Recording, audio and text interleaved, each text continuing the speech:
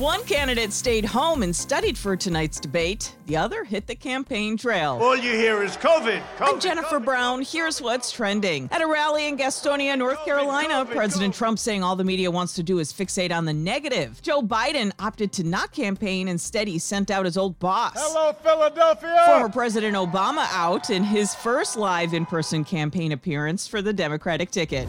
Moms and dads are scrambling in Boston. Public schools are moving to remote learning only. It's been really just a shocker. The city has seen coronavirus cases go up in the last few weeks. Kids had just gotten back to class at the start of October. The mayor saying going remote was always a possibility. And can't picture Charlie Brown holding an iPhone, but soon that's where you'll find him. Oh, good grief. The Peanuts, Halloween, Thanksgiving, and Christmas specials now belong to Apple TV+. The company says on select days you can watch for free.